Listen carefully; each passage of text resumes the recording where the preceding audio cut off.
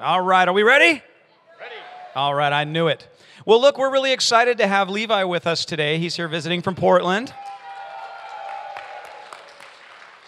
And for those of you that don't know, Kim and Levi were elders here at Christ Center for years and also the worship leader for, do we want to use numbers? For a long season, long beloved season. We're so happy to have you visiting today, Levi. We love you. And I asked Levi if he would just pray over the word, so.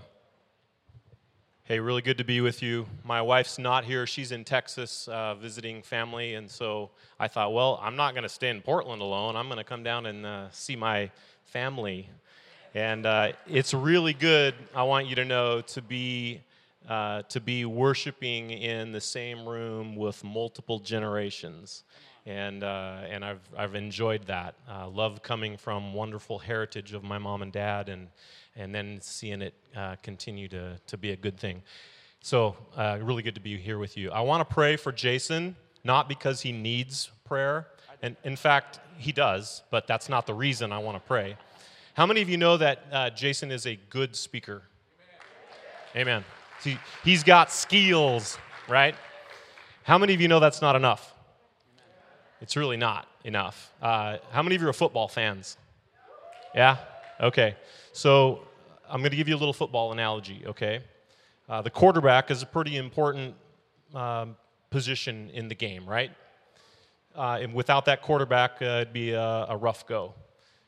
But that quarterback isn't enough. Here's our quarterback this morning.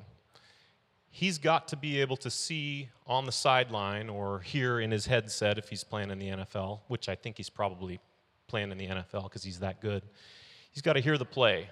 He's got to have the inspiration. He's got to hear from the coach what it is that he needs to deliver. And that's two pieces of the pie. But the third one, it's a big pie. There's only 3 pieces in it. The third one is that he's got to have a receiver. And that receiver can't just go down the field and do whatever he wants to. The receiver has to be in the right place at the right time so that he can deliver, so he can receive the inspiration that quarterback delivers. We can't be passive players in this game because it's not a game at all. We need to be in the position where we're doing our part, or the inspiration that is sent to the quarterback is not delivered anywhere. It's an incomplete pass. So we have to understand our responsibility in it. We all have responsibility in it. The Father has responsibility in sending that inspiration. Did you get some? Okay, so we'll see you next week. Josh has a really good word on Cuba. So the Lord has sent that inspiration, and he's going to pass the ball, and it's our job to have our hearts in that position of receptivity. Worship helps in that, but our hearts being in the right place is extremely important as well. So would you raise your hands and forward them in this direction, and then put one hand on your heart at the same time? Lord, we thank you that you have delivered inspiration to Pastor Jason. We are confident that your word is as strong and powerful as it ever has been, and that there will be new revelation that we have the opportunity to receive. We just want to lift Pastor Jason up to you and say, Lord, as the ball snaps and things unfold, I pray that your Holy Spirit would give him that specific direction on how to deliver the message that you have provided for him. And then, Lord, we pray for ourselves. We put a hand on ourselves saying, Lord, put our hearts in that place to receive what it is that you are going to deliver through Pastor Jason. And we believe that as that happens, Lord, we're going to satisfy your plan for us today in not only hearing what it is that you have spoken, but also receiving it in a way that we can turn and head toward the end zone. And so we ask for your Holy Spirit to cover that entire process. And we thank you for our pastor who has heard and has been diligent. And now we set our hearts to hear what it is that you have to say through him. And we bless you and thank you in Jesus' name. Amen. Amen. Thank you, sir. Doesn't it just feel right and good to have football analogies in this house? We can explain that to you afterwards, Pastor. I kid because I love. We missed you. We missed you. Right there. I want to introduce one more person this morning. I'm really blessed to have friends as I've moved all around in different places, to have made some dear friends. And the problem with that is then you have to leave those friends and not see them again for a long time. And occasionally they come and visit you. And one of my best friends that I've ever had is here, BJ Chastain from Minnesota. Can you stand up? Just stand up. Yeah. He actually...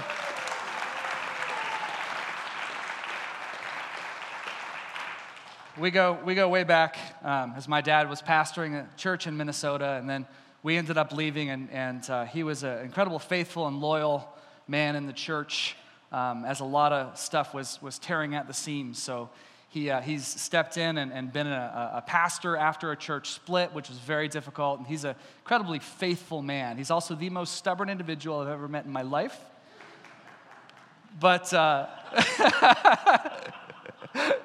But he's awesome, so it's great to have him here.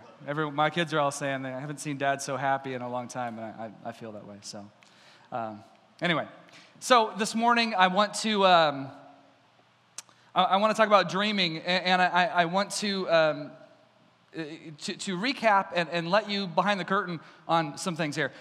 Last week we talked about this: the definition of humanism. The end of all being is the happiness of man. Remember, we showed those Oprah sleeves again from Starbucks and saw the edited versions of those, which I still love. I want to tell you how I have a tendency to play, we'll just extend the football analogy, to have, the term Monday morning quarterback. You're second-guessing all the stuff from yesterday's game. Well, I do that on Sunday afternoon, which the analogy breaks down. But Sunday afternoon quarterback is what I can tend to play after I give a sermon. And I'm thinking back at did I just deliver this thing? Did they hear this? I hope they didn't hear this. So last week I was doing that. Last week, and sometimes my wife has to just smack me out of it or something. But I was playing a little Sunday afternoon quarterback because particularly when we're talking about issues of surrender and issues of dreaming, I'm always sensitive afterwards. And there's a reason for that, because these two things can seem to come at odds. And if you overemphasize one, you end up in a ditch, as Pastor Joshua would say. If you overemphasize the other, you can end up in a ditch. And I was thinking last week as I walked away, and we talked about not being a humanist, that's not true. The end of all being is not the happiness of man, it's the glory of God. If that's the only thing you ever emphasize, though, as some do, you could end up almost like these masochists, like God wants us to be miserable kind of thing, and like dreaming is bad. And I walked away going, I hope I didn't convey that dreaming was a bad thing, because I believe that the Lord gives us dreams, and dreaming is a really good thing. There's just an order. And much of this has to do with motives. And I just felt like I wanted to talk about motives this morning to try to clarify some of this and to set us free to be able to dream the way He's called us to dream. Does that make sense? So that's what we're talking about this morning. The book of Job starts out with this very interesting scene, and then it goes off into all kinds of different things. It goes off into poetry, theology, and models of terrible friendship. If you want to know how to be a bad friend, read the book of Job. And when your friend is suffering, you can come and blame him through theology. Anyway, but it's easy to lose sight of the whole point of the book, which was this first scene. Here's the scene. The Lord says to Satan, "Have you considered my servant Job? There's no one like him on the earth. He's blameless, an upright man, fearing God and turning away from evil." Then Satan answered the Lord, Does Job fear God for nothing? Have you not made a hedge about him and his house and all that he has on every side? Oh, sure, you've blessed the work of his hands and his possessions. You've increased in the land. But put forth your hand now and touch all that he has. He will surely curse you to your face. This is a challenge. And here's what Satan is saying. Sure, you bless him. Or sure, he loves you because you bless him. Sure, he follows you because you give him good stuff. And at the end of the day, everybody's just a humanist. You see that? At the end of the day, he's using you to get to the happiness of man. At the end of the day, everyone is a humanist. And God says, you want to bet? And the rest of the book unfolds, and you see what happens if God takes away the blessings. And if calamity comes over him in an extreme way, will he turn on God? And guess what? He never does. Now, this might be the oldest, a lot of experts say this is the oldest piece of literature we have in the Bible. And I find that pretty cool to think that one of the first things that God wanted us to know was that we could serve him with pure motivations. That you don't have to be a humanist. Isn't that a good thing? That you can serve God without it being about you. Isn't that cool? Now, the reason this is it's tricky not to be a humanist, and here's the reason why. It's because God does indeed bless us. Do you know what I mean? He does. How many of you guys have been blessed by the Lord? Yeah, me too. And it's not just that he blesses you, it's that he tells you he's going to bless you, and then he does. So it's difficult then to talk about laying your life down when there's still blessing coming in, and when he's telling you that. I don't know if you've felt this, but here's the way, as I've for years taught on surrender and obedience and lordship being our first priority and lifting up Jesus and glory. Sometimes I feel like this. I feel like saying, let's lay our lives down in my own heart as I'm talking to God. God, I want to lay myself down. Lord, just take me, take all of me, take everything. I'll be miserable for the rest of your life for the rest of my life because you deserve everything. I give it to you. And I feel like the Lord says, good, thank you. But I'm going to bless you. No, God, no. I don't need that. I just want to bless your heart. So Lord, even the blessings you give me, I lay down and I set them on the altar, oh God. And he says, thank you. And you won't believe the way I'm going to bless your socks. No, stop it, God. I am trying not to be a humanist, so please. Now this is a cycle, and it's difficult because there are so many verses in the Bible about how he's going to bless us. And guess what? He does. And we come into this place feeling empty, and we get a word like this morning, and then suddenly it goes, and you go, oh, that's right, that's why I'm alive. And the Holy Spirit just blew through my heart, and now I'm like, I remember the reason why I get up every morning, and this is a wonderful thing, and he comes and renews me again. But it's not about that, right? Do you see what I'm saying? This is why it's tricky. It's tricky to live, and it's tricky to preach, because both of these are so true. Now, on the one hand, we've got two different things. No, just look at this. On the one hand, we need to praise God for everything, right? And on the other hand, we receive his blessings. Okay, all right. On the one hand, it's total surrender, and on the other hand, total freedom. Wait, these are both good. Okay, all right, well, on the one hand, we're going to die to self. On the other hand, we're dreaming with God. Wait a minute, dreaming? No, Lord, I lay down my dreams. On the one hand, we sacrifice. On the other hand, we celebrate. On the one hand, we work. On the other hand, we play. Play, isn't a bad thing.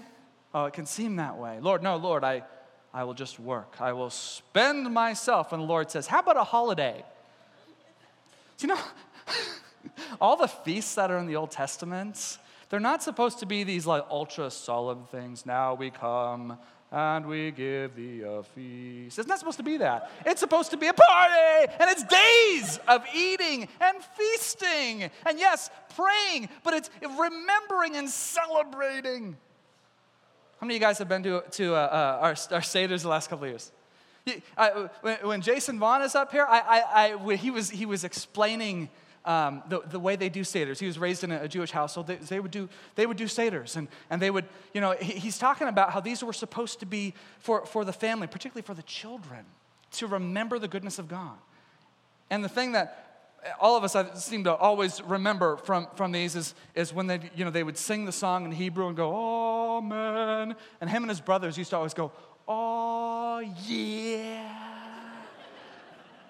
And there's something about that like broke something in me. I'm like, oh yeah, this isn't about solemnity. This is about celebration. It's remembering how God broke his people out of the worst circumstances and brought them into freedom. And there's celebration there, and that's what he intended.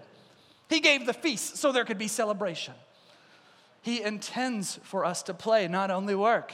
But Lord, I'm trying to, Yeah, on the one hand, delight yourself in the Lord, only in the Lord. On the other hand, he will give you the desires of your heart. You can't get away from it. You see what I'm saying? On the one hand, glorify God. On the other hand, enjoy him forever.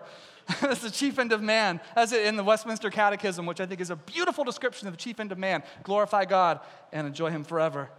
Seek first the kingdom. Yes, the kingdom. And all these things will be added. Okay. Do you see what I'm talking about here?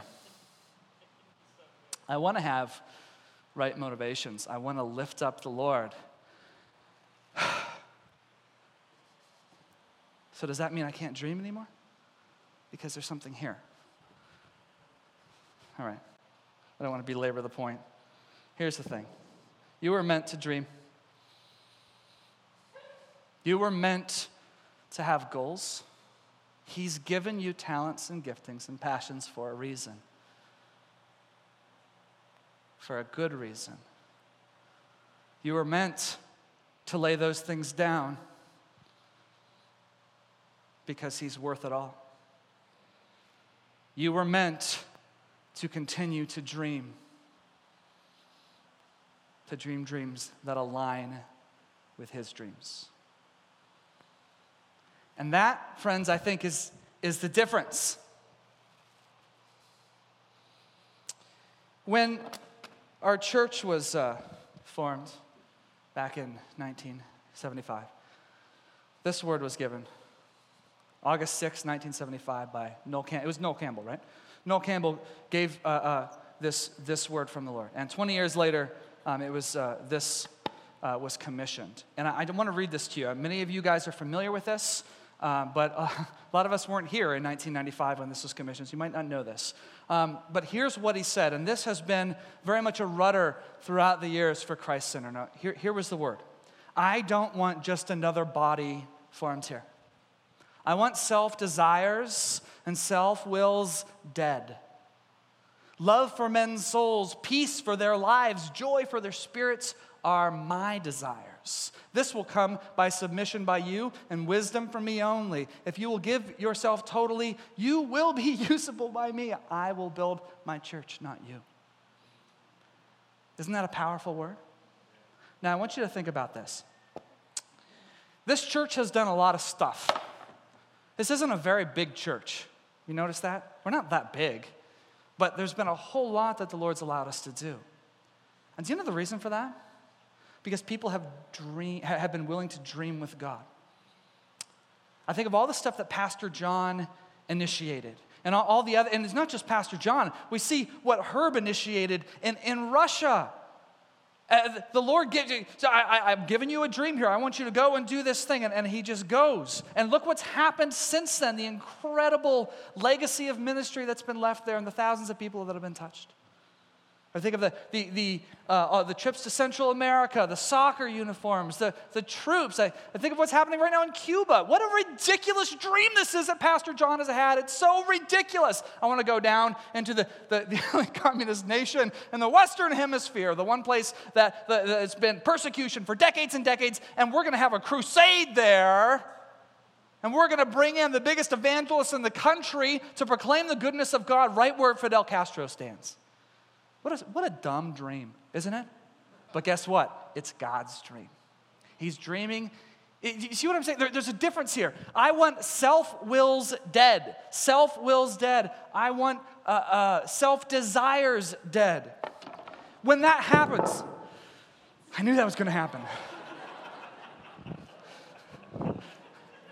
By the way, the suggestion was made this morning that anytime we need to make a decision, we flip this. We're not going to do that. When self-desires are dead, something happens. When you're willing to lay down the things that you want for yourself, something happens. You see, God can replace those things. He replaces them with something even more potent, even more beautiful, even more desirable. So here we have Pastor John, a man of many skills. He could have done many things throughout his lifetime, but what does he do? He laid himself down and said, Lord, I want to dream with you. So self-will dies. Self-desire dies. The desire to be a celebrity dies. And those who have heard some of his testimony know that's something that the Lord spoke very clearly to Pastor John years ago, that if you are willing to be anonymous, I can use you for so many things. In other words, don't lift yourself up. If you lay yourself down, then we can dream things that you could not possibly imagine. Do you see the difference? One kind of dreaming says this: it's my dream to be amazing.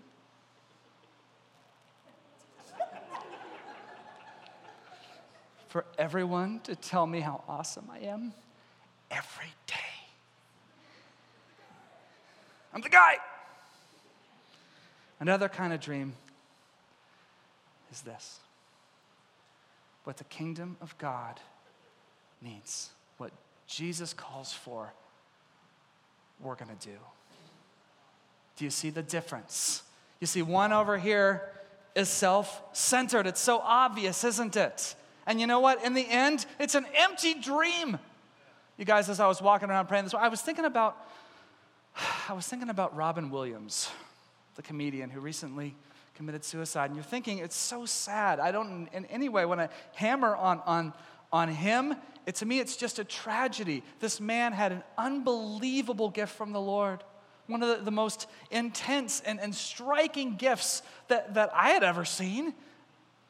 He had more praise. He had won more awards. Universally recognized as one of the funniest and most gifted men on the planet. He was wealthy.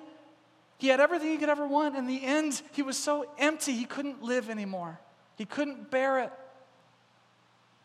And what a tragedy that is, that we try to fill up our hearts with self-desires and with self-dreamed dreams. And in the end, they're just not enough. They're just not enough. Robin Williams is not alone. How many billionaires get to the top and realize, I've been dreaming for this my entire life, and there's nothing there. I'm so empty. I climbed the ladder all the way to the top, and there's nothing up there. I've tried to fill it up with wealth.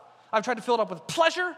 I've filled it up with reputation, all these things, and I'm still empty. That's because your dreams were never meant to be dreamed for you.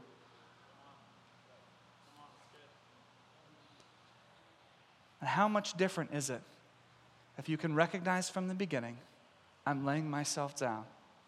And Lord, not my will, but yours, because you're the king. I don't want to be the king, but Lord, I'm a prince in your kingdom. I'm a princess in your kingdom. And if that's the case, then when I dream, I want to dream things that are already in alignment with what you want. Now, here's where it gets super cool. Get this, all right? Get this. God's not a tyrant. That means you lay your life down and you come and you've got ideas, you've got creativity, you've got beautiful passions and giftings, you've got all these things. Now, you might think you get to this point and now it becomes, yes, sir, because I've submitted myself. Now, go talk to Awino. Oh, Lord, but it's such a sacrifice because Awino, he's so mean. Have you noticed that about Awino? He never smiles.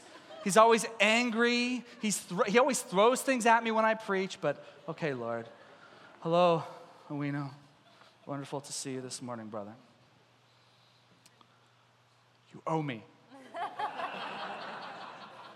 You might think it's that way, that the Lord now has to give you step by step for everything, and you're so limited in what you can do. But here's the thing that's not true.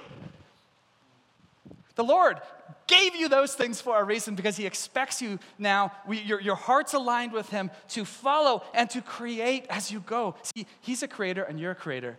And he does want you to have that liberty to see, oh my goodness, it's Awino. It's my dear friend Awino. Hey, brother. Yeah, good to see you. Now, I'm going to tell you, I don't think God just told me to do that. I just love him and I want to go give him a hug. See that? Now, it's a simple thing, but some people think that submission means that's all it is. That's all it is from here on out. Now I'm just a drone. Whatever you say, Lord, I shall do. And he's not. You know what happens when you give yourself to him? You become more alive than you ever were before. Isn't that cool? Now, one quick biblical example. All right? I know I've probably given this in here a half a dozen times, but bear with me because I'm going to do it one more time. There's this kid whose brothers happen to be troops, and he has to go and bring them supplies. And he's nothing. He tends the sheep of the family. It's a big family. So he's got to go and bring his brother's supplies to the front lines, and he finds out there's no battle going on. There's a standoff going on. And this army is standing and shaking because somebody's challenged them to single combat, and everyone's too scared to go after him. So these guys are shaking. And this kid, David, comes up, and he sees them shaking. And he says, "What is going on? Why aren't you fighting this guy?" And his brothers say, "Ixnay on the Akite." And he's like, "I'm just asking, what's the deal? Shh, shh, you're embarrassing me." And then he looks around and goes, "So what do you get if you beat him?" And they go, "What?" He said, "What do you get if you beat him?" The king said you get to marry his daughter. Michael? Because we saw Michael. Yeah. Okay, but anything else? Well, yeah. "So why aren't you going after him?" he asks. "Well, because, I mean, look at him. He's huge." "Well, I think this stinks. And I think you're all cowards. And I will go and take him down myself. In fact, I'll go right now. Excuse me." "Hey, big," they're like grabbing him. "No, you don't. No, you don't." And they haul him to the king.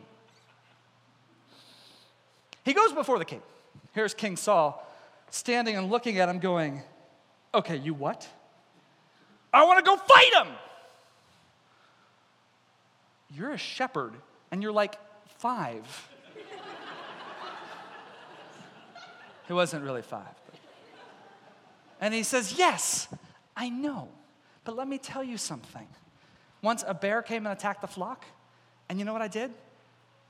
I beat him with my bare hands, and I killed him. And once a lion came to the flock, and then he left, and you know what I did? I hunted the lion, and I killed him." Now, King Saul's thinking, wait, you hunted a lion? Yeah. Normally, if a lion leaves, you thank Jesus that the lion left. Not David. He went after him. And he says, "Oh, king, if you let me go and fight him, I will take down this big boy because he is insulting the armies of the living God." I think it was at that moment that up in heaven, Michael's up there going, hey, everybody, come here. You guys got to see this. Come here. Check this out. And they're all listening. They're going, "Did you hear?" "You what? How tall is he?" "I don't know.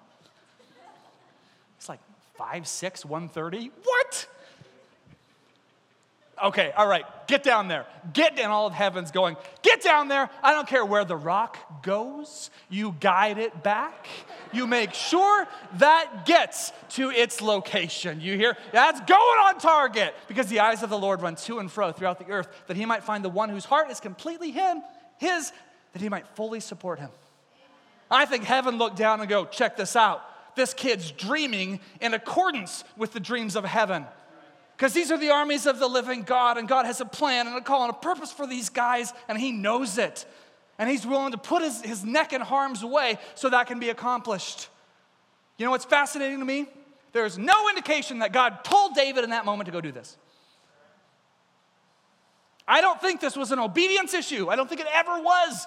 I think David happened to be a dreamer. And this particular dream, even though it was a dangerous, stupid dream, happened to be in accordance with heavens. And so he's encouraged to run and kill this giant. He's getting down there and he's trash talking the giant. "You want some of this? Huh? You want some?" And, and what does he do? He takes him down. And he becomes king. Now, what if all of us began to dream dreams that had nothing to do with self?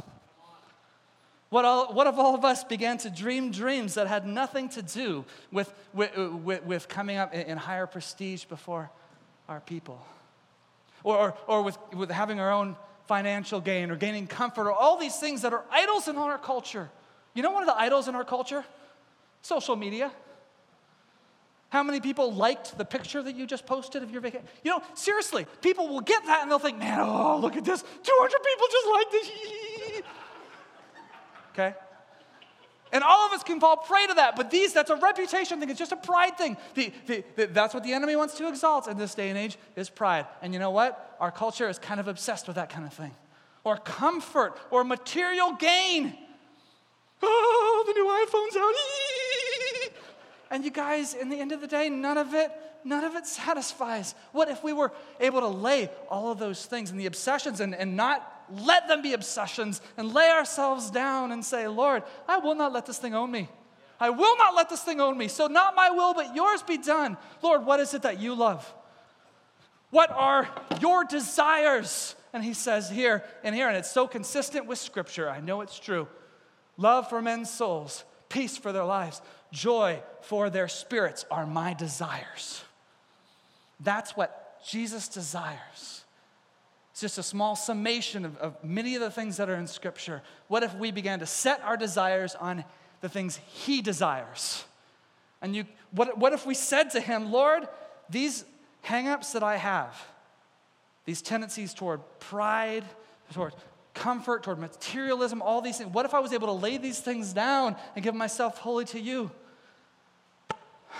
What if this entire city fell in love with Jesus? Can you imagine that? Just dream about what that would be like. What would that look like? Can you imagine reconciliation throughout the community that could spread wider to Eugene? Can you imagine the gentleness, the extensions of forgiveness, the repentance that would spill all over? Can you just imagine what that would be like? What if we loved men's souls? What if we nurtured their spirits to the point that they couldn't get away from the fact there was a God who loved them? It can be that way, friends. It can be that way right in here. I want to dream his dreams. Do you? All right. I do too. Yeah, let's stand up. All right? Lord Jesus, I want to dream your dreams. Search me, Lord.